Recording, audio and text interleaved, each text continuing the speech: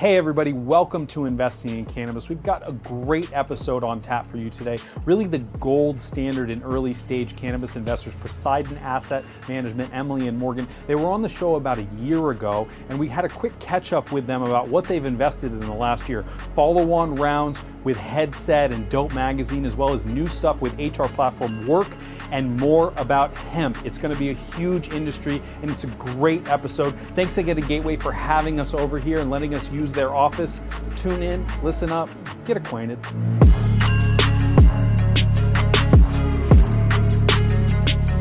Are you looking to start a cannabis company? Do you need office space? It's really hard and it's really expensive. So Gateway has started Gateway Works, which is just a co-working space specifically for the cannabis industry. You can rent a desk, I think it's $300 for the month, and take advantage of this awesome community and glean the energy and the knowledge from all the other companies. You gotta check it out.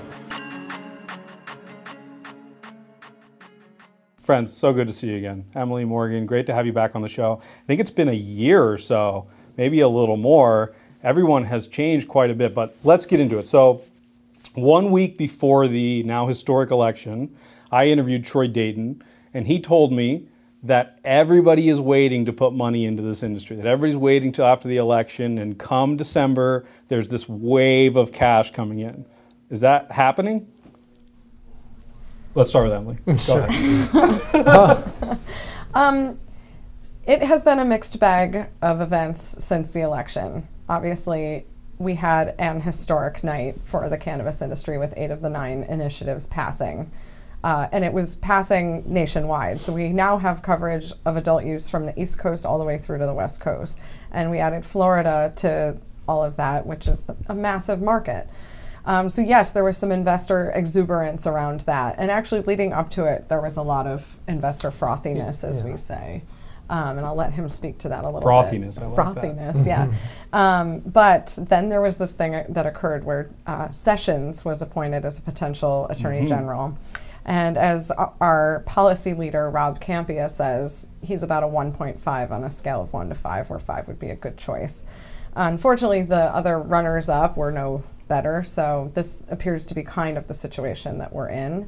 And so I think that kind of tampered a little bit of the exuberance. Rightly so. I think people are kind of in a let's observe and see what this new administration is going to do.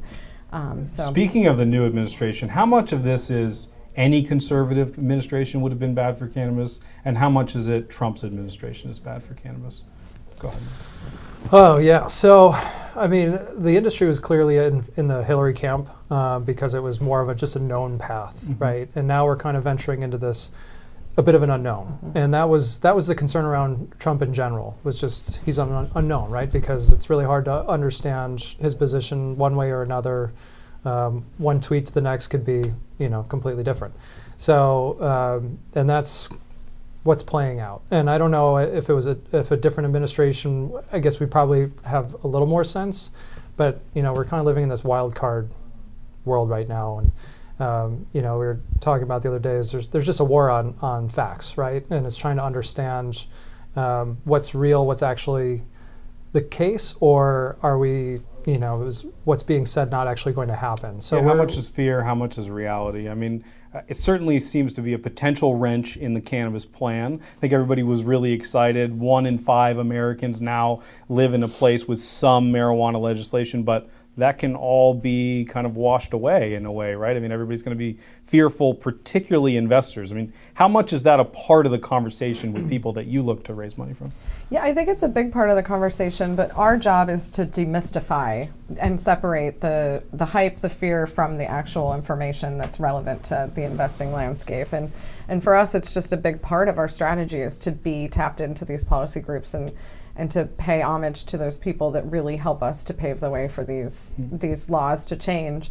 But about the conservative thing, it has been an issue that's been represented on both sides of the aisle, which is a good thing, I think, for the industry. And for the states' rights and business interests alone, it makes a great deal of sense to keep this momentum going forward. And not to mention, if we turn it back, we're going to let Canada just run away with this prize. Yeah, so. Canada's way Yeah, ahead of no, us. that was a couple down, but let's talk about Canada. Super interesting. There is a big public play in Canada. I read a Mattermark article yesterday where you were quoted, actually, and it said that even though all the hype comes from the private market and from venture, the money to be made is in the Canadian public market. Is that true? You think that's true? Well, this year has certainly been a very positive year. The one thing that's the big difference between Canada and the United States is they actually have access to the public markets in a much more functioning way. I mean, it still is very early stage up there. Most of these companies are either on the CSE, which has very light regulations and listing requirements, or the TSX Venture Exchange, with the Toronto Stock Exchange's venture, which again is not as tightly regulated as a listed exchange like the Toronto Stock Exchange. But you're seeing massive amounts of capital being raised relative to our industry. And so these businesses, mostly licensed producers so far, have been accessing that and raising significant capital. Because there's a limited number of licenses too. Like there's only like 36 or so, I think I read, which of course increases each one of their values pretty drastically. Exactly, yeah. So if you were to do a market equivalent, take Canada with 36 producers to California with something like 53,000 producers, you're talking about fewer but larger opportunity in Canada. And that's just kind of the way Canada likes to do things anyway, much more of a regulated marketplace, or fewer but larger they prefer. But it is starting to, the mix is getting deeper up there, which is good to see. Other types of businesses accessing public markets up there and still raising pretty healthy amounts of capital. So it has been a good place for open market investors or investors that have done private investing and have seen their shares become liquid and making. I mean, this year we've seen 2 to 5x returns up in Canada and some of our companies. Canopy specifically, right? And Aurora has done pretty well in the public market, but which one were you referring to? Well, Canopy definitely gets the headline because they were the first to cross $1 billion market cap. But we've been longtime shareholders of Aphria. That was, from the outset, that was the one we chose given its low-cost production capabilities. Got it. Really embracing that from day one and having the existing background of being large-scale agricultural producers, just making that switch to cannabis. But Aurora claims to be one that's going to be absolutely massive in production. They have a ways to catch up, but it'll be interesting to see because Aurora and Canopy are kind of just going for we're the biggest, we're the best approach, and there will definitely be some shakeout in Canada. But for now, the public markets have been very liquid, deep, with solid investor bases. Really very different to the United States, where most of it is in the OTC markets, thinly traded, lots of abuse, just low quality shareholders too, not really savvy, which you're seeing is not translated to Canada. And how much do you think about getting involved? I mean, I know you own that particular stock, but do you think, hey, like we could transition and do more public market stuff, or you're still really focused on the venture side?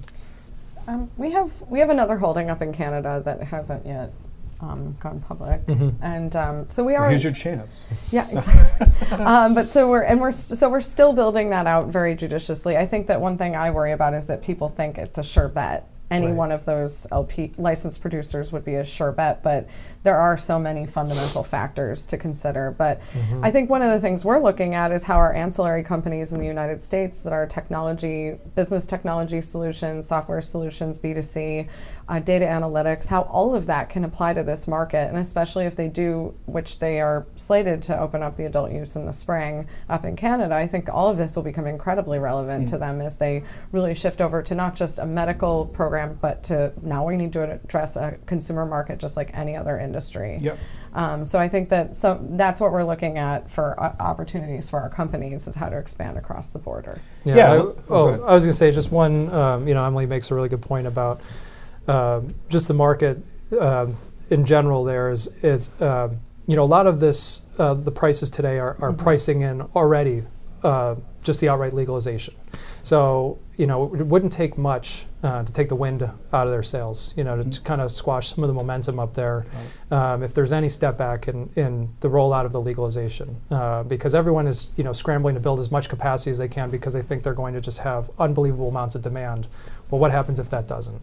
And so, we definitely tread very cautiously in general, and that's just a one thing that we would make sure people are just can't go in blindly and assume that you're going to make a lot of money. Yeah, how much of the premium is in the value of it just being cannabis and just being new versus how quality these companies are, how quality these investments are? Any idea how to sort of, I don't know, measure that in any way? Sure. Well, if you look up in the Canadian market, it's if you look at the types of companies you can invest in or the sectors, they've been really beat up. The mining sectors, gold, oil. That's a lot of what their public markets offer. And since this has been so depressed, all of their investors see a new opportunity, right? So there's definitely a crowding of that and valuations that are very hard to justify today. Sure. So if say oil were to come back for whatever reason, I'm not saying that it is, but if it were, and then all of a sudden the oil stocks up there were to start booming again, if that supply-demand shifts and some of the investor focus gets pulled away, that'll certainly pull some of that supply that's been pushing up these stock prices. Got it. So shifting gears a little bit back to your portfolio for a second. So we haven't talked in about a year, so tell me some of the stuff that you've been investing in. What's the segments that you're excited about right now? One of the ones that we've actually been adding on to some of our existing investments that are performing well, demonstrating that they're hitting their key metrics and carrying on from there. So after seeing that, we've been leading a couple of rounds after that early convertible or KISS or what's it called, SAFE round. Now they're doing a price round, the Series Seed. So that's been great to see.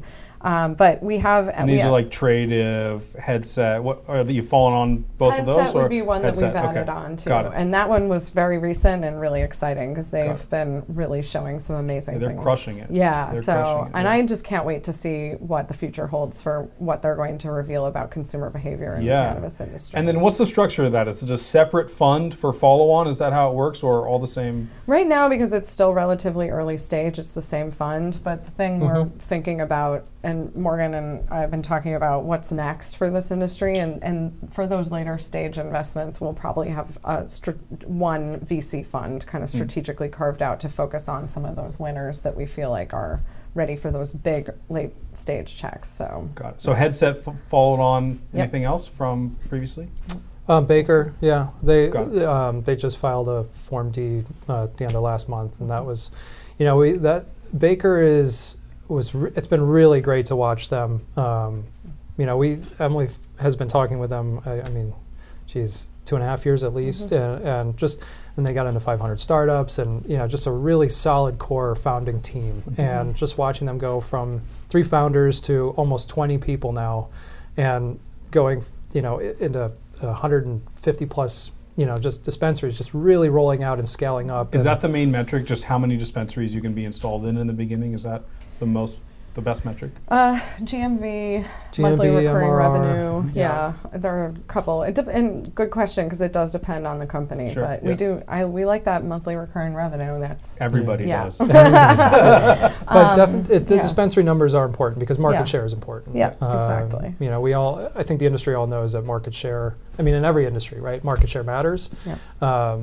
But those that are doing it right and offering a good solution set that is a true benefit to their consumer or their customer, you're just seeing the market starting to adopt those. And Baker's hitting that pretty well. And their Thanksgiving Day, was it Cyber Monday or first it was Green Friday and then Cyber Monday. I mean, they had a lot of press around just how much transaction activity was happening around there. Yeah. Awesome. And their platform scaled beautifully and no problems. Awesome. And then just a couple other, we did an industrial hemp processing technology. So this is new stuff, That's right? a new one, New stuff, So, that's pretty exciting because that's a part of the market not many people are really thinking too much about. Yeah, nobody thinks about hemp. What's the value of hemp? I mean, is that going to be how many multiples bigger than THC and psychoactive stuff? It just has so many end uses that it's really incredible. And I think the thing that most people don't give it enough credit for is it's not your spring break hemp necklace with a seashell on it. It's actually like carbon nanotechnologies that can replace the graphene battery in your phone. Wow. So there's things like that are being studied in the university level. PhDs are studying the uses of bast fibers such as hemp, and this stands to be a really a game-changing fiber in our world. And several several companies have started to take note that cotton is really difficult to cultivate. It's not sustainable. Bamboo is a terrible greenwashing thing that is really actually not very sustainable from a fiber standpoint. But something like hemp really is, and I think that's the fiber of our future. We just haven't figured out how to really refine it the right way yet, and this technology stands to be that solution. So that's Very really cool. exciting. So that's the one that you invested in, the one that's experimenting with cell phone batteries? Is that- Well, they're basically, it's almost, we like to think of it as the toll road. It refines things to the point where it can go to that next process where it can be used in graphene, it can be used for plastics, for 3D printing, it can be used for fibers for clothing and other things like that. So there's 25,000 end uses of industrial hemp. Wow. It's amazing. Yeah, we got to do a hemp episode, Eric. We got to Yeah. do it. We got to do some hemp stuff. We have Yeah, some people you can talk yeah, to. yeah, very cool. Yeah. I was gonna so a lot of so what they start processing, and then you have these different R&D kind of facilities that are buying from us to do their testing. But I was down in was it Redwood City, I guess, a couple weeks ago at a talk with Yvon Chouinard from Patagonia. Uh-huh. And he made, obviously he's very focused on the environment and trying to do as much sustainable practices as he can in his own business. And he did say that hemp is the best fiber for textiles. And we just need to get that figured out. And it's really cool, the early indications that we're seeing from this processing technology that we've invested in. Now we just need the farmers to get the right strains to start really growing good fiber quality. And how much of a cotton lobby is there? There must be a pretty significant opposition there. I mean, that's a pretty long road, isn't it? Yeah. Yeah. Yeah.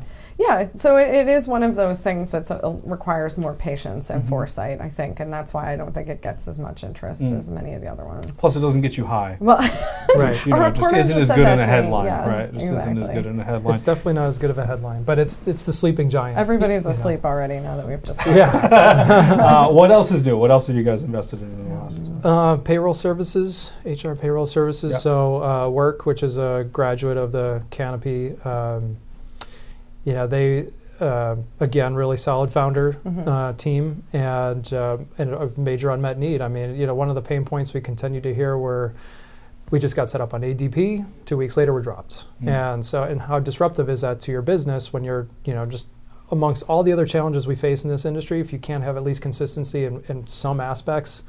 And they're hitting that, and not only hitting the solution of payroll services, but understanding tracking needs for, say, 280E or challenges around hourly employment needs. So a lot of the pain points and a lot of the friction of HR services in the cannabis industry. And so again, solid team, solid technology, scaling up really nicely. Got it. So- Yeah. You brought up Canopy. We're in Gateway Incubator right now. They were Yes. nice enough to give us their space for the day. How valuable are incubators to you guys? I mean, is that good deal flow? How closely do you watch the classes? How involved are you? Well, it's nice because we sit at the point where we are and we get to kind of see what comes through the classes. We're big fans of the work that Gateway is doing too, and it's Yeah. great that they're here in Oakland cultivating the startup culture in the Bay Area around cannabis. So we think it's incredibly valuable because in general, having these incubators in the industry is raising the bar for how these companies are doing their entity formation, getting their docs together, preparing to take investment dollars. And someone like Keegan from Work, it was one of the first times that someone sent me an entire due diligence of email with all of the things that basically we have on our checklist. You would have asked they had anyway, prepared yeah. for. Yeah. So that was a moment where I was like, wow, things are really progressing in this Yeah. industry from an investment standpoint. Well, that's exactly what the incubator is supposed to do, Yeah. is set you up nicely for that. Exactly. So there's this kind of perspective going around now. I've heard Kevin O'Leary of Shark Tank, Mr. Wonderful, say it, that he'll only invest in female founders, that they make the best founders and that their companies are more successful. How much do you think about that? Females or minorities or anything like that? Well, I think Kevin should call me because I'm a female founder. We do think about that all the time. And actually, when I look at our founders, we have a nice range of diversity within the portfolio. I'd like to see more female founders, and we are actually talking with a couple of groups. They're a little early they're not quite ready to take investment dollars, but that's partially why I'm talking to them, is so that down the line they will be ready. I want to make sure they're a prepared company to take investment. And I do think that female founders are incredibly diligent about their work, and they hate to fail. So they're not, sometimes men can be cavalier about failing in their businesses, and they're just on to the next project. But I think that women really hold it close to their heart. So. Yeah, well, I think sometimes the best founders have like a little bit of a chip on their shoulder, like they're going to prove somebody wrong, and I think that's certainly happening with female founders. Like, yeah, I'm a woman, but I'm going to show you how I'm going to crush you anyway, right? Like that's definitely a real thing. Interesting that that's part of the evaluation, though, at least in small part. Anyway. Yeah, we definitely think about that because it is different people from different backgrounds have different lens through which they see business, so it's really helpful. Got it. Let's look forward a little bit. I think last time we talked, you were working with about a $10 million bank account that you were investing in. What's the next round look like? You know, where do those LPs come from? How much are you looking for? What's the next step for Poseidon? Yeah, it's a great question, and you know what we're seeing is basically when you're asking before about capital flow, going into, let's call it September. The swimming pool was maybe 3 inches deep, right? So we still have a long way to fill it up to really think about what real capitalized industry looks like. Certainly say that the spigot's opened up quite a bit more, but still is largely individuals, family offices, partners. Angels still. Yeah, the angels, family offices, partners of venture capital funds, or partners of private equity funds, or even executives at investment banks. I mean, we're getting more and more capital from, but it's still individuals, and it's just a challenge of the regulations and or vice clauses. And so, but at the least, having more and more people, more and more eyeballs in these institutions, actually writing checks. Gives us a lot of confidence about the future for capital flow, and we're trying to definitely position ourselves to be, some of the first institutional capital that really comes to the industry. Given now that we'll have 3-year track record, invested in so many different aspects of the industry. How many investments at this point? We've done 35 to date. We have 26 in the portfolio, and that's in a 2-year period or so, right? How long have you guys? Almost three. Yeah. Got it. Very, very cool. Thanks. Yeah, so when we're looking at 2017, I don't think the institutional capital will come yet. Okay. But at least we're talking about a much more significant pool. And even, obviously sessions took a pause for some people, but because the pool, went back to swimming pool, it's filled up quite a bit more, that, they may take a little while, they're gonna hang out in the kiddie pool and for a little bit, but they're coming. Well, the sessions thing kind of cuts both ways. I mean, as a whole, yes, it makes it more risky. But in another way, because it makes it more risky, it makes the dollars going in even that much more valuable, right? I mean, people must acknowledge that to some extent too. Like, shit, I better get in now while other people are still scared. Yeah. Do you find that? That's a great, I mean, one of the things, again, back to the fall was, we saw a lot of bad deal structures getting funded because there was just capital coming without regard. They just wanted to get in before elections. And so, for example, some private companies were raising in a common stock structure, and for us it's just a no-go, and so now kind of having that just because they can. They could. Yeah. There was enough money out there that wanted it, and Yeah, and this is in general, I'd like to see more in the industry where investors help other investors to make sure that we work together to create the best deal structure for the company, so that the investors have a potential to see a return, but also so that the company can continue to raise money wisely down the line. Got it. And sometimes when there's that exuberance, people rush in, they inflate the valuations to a point where it shouldn't be, and then it ends up, we're already seeing some down rounds now because of that.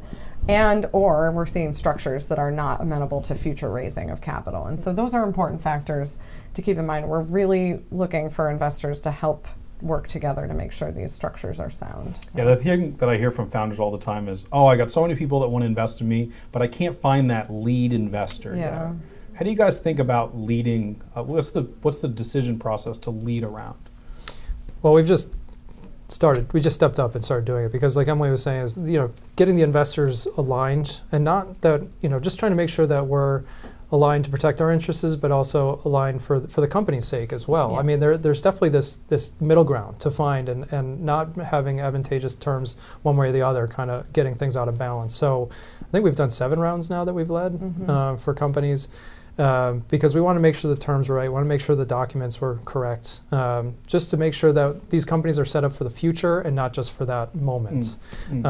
So we're definitely comfortable with that, stepping up and leading and organizing it, making sure it's good. And part of it's, we've done enough times now. We've got a great legal team that's making sure that things are tight and correct, so that everything flows through smoothly. Otherwise, like you say, they're hunting for a lead. They're kind of aimless, and months just go by and opportunities lost. And the biggest thing is to get the capital in the door as efficiently as possible so they can get back to doing what they need to do. Got it. How about the second fund? Is there a timeline on that, when that's coming, how much it'll be, anything you can share? That's a great question. Is a good answer to everything. Yes. I think that we want to make sure that we are this fund is our big focus. So until we feel like this fund is set to go, that it's properly capitalized, we won't be moving on to Fund 2. And even when we do launch Fund 2, it will really be just to complement Fund 1, so that they will be very synergistic in their relationship. So got it. Very so I know cool. that's not a clear answer, but it's partially. It's completely unclear, but it's mostly the one I expected. Yeah. So no worries. Shifting gears a little bit here, I love to ask people that do really important things during the day with cannabis about how they like to consume cannabis. I think we did this about a year ago too, but I'm curious, like, anything new that you're smoking on, edibles, vapes? What do you like? What are you into? Well, I'm still an Evo user. Me too. I mean, it's just it just works. It does a great job. I'm so ready for V2 though. Same here. I'm so excited. Yeah, it's very exciting. We just saw some sneak peeks of it. Yeah, Eric did too. Eric went to a little testing thing. It was pretty cool. Yeah. I didn't get to do that. Well, they're keeping the good stuff for you. Tomorrow. They're keeping, they want to, really so that's I guess I'm. And flowers or concentrates? The nail or still flower? Me too. I like the basket. I don't do the Vapex nail too much. Only when Sabo's there and he rips my face off. That's a different story. How about you, Emily? I've been really into, there are a couple of strains, so it's been more flower focused, but it's this really great mix of a high CBD, but it still has a little bit of THC in it. So it's not one of those ones that's almost no THC. Like 8 to 1 or something yeah, like exactly. That. Yeah. So those have been things that I've been really enjoying, because it does, from a health standpoint, feel very beneficial to me. So, and I'm really bummed because I can't remember the name of any of them, but one of them was from this place up in Oregon called Pharma, and it's like F-A-R-M-A. Okay. And I was really impressed by that, which was my first Oregon experience. Got it. What did you like about it? What was so great about it? I just thought it was really well balanced, and I felt really healthy for having consumed it, which was really nice, because I do consume it for health reasons too. So it was nice to have something I felt was very effective. Good stuff. Yeah. Well, always a pleasure to see you guys. Honestly, the gold standard in what I think is the early angel investing fund, whatever we want to call it. You are the place to go to get money. I commend you for not being one of these bullshit investors out there that talks and kicks a lot of ties. You're writing checks and leading rounds now, which is so necessary as well. Plug some stuff. Everybody knows where to find you, I think. Anything you want to plug here? Emails, websites, anything like that? Yeah, PoseidonAssetManagement.com. We're at Poseidon Asset on Twitter, which is pretty regularly updated, and same with Facebook, and and LinkedIn. And LinkedIn. Morgan. I do the LinkedIn. That's why you can tell the social media quality of LinkedIn versus Twitter. I'm mad at LinkedIn. They're not as good. Yeah. Interesting about LinkedIn, I actually was just able to successfully boost a post about cannabis on LinkedIn, and I was shocked by this, because all the other networks are like, it's impossible. I get denied almost daily. Wow. So I don't know exactly what happened there, but I got to follow up on that a little bit more. Yeah. Maybe there's hope for LinkedIn. That is really exciting. Yeah. One of the things we've just been posting about is one of my colleagues from New York did a consumer insights study with a quantitative survey and then also in-home ethnographies to understand the modern cannabis consumer. Oh wow! Okay. And how they're seeking it's actually more about having acute awareness of what's happening in your life and open-mindedness, and not kind of going after the things that potentially the stereotypes had so long solidified in our minds about it. But I think they might be doing something interesting with Gateway's Radar. Yeah. Which, so we've been posting it about that. New market research deal here at Gateway. Yeah. Yeah, and I think that that's a really exciting new wave for investors investors to really understand what these new market segments are really going to look like, and also to kind of demystify it for product companies and growers, and it really will impact the whole ecosystem. So that's one of the things we've been posting a lot about. So. Awesome. Well, great to see you guys. Thanks for Yes, doing it thank again. you. And let's maybe not make it a year next time. Let's do maybe in a few months or so. When Fund 2 comes. Yeah. Let me know. We'll give Oh, you the yeah. exclusive. We'll have a party. I can't ask for better than that. Done. Done. Yeah. All right, guys. Well, thanks for watching, and we'll see you next time.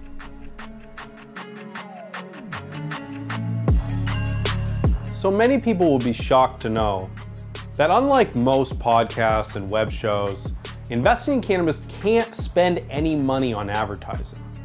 All of the major social media platforms, YouTube, Facebook, Twitter, they're publicly traded companies. And as long as cannabis is federally illegal, still a Schedule I drug, they will not let us spend any money on their platform. What does this mean for you? Why should you give a shit?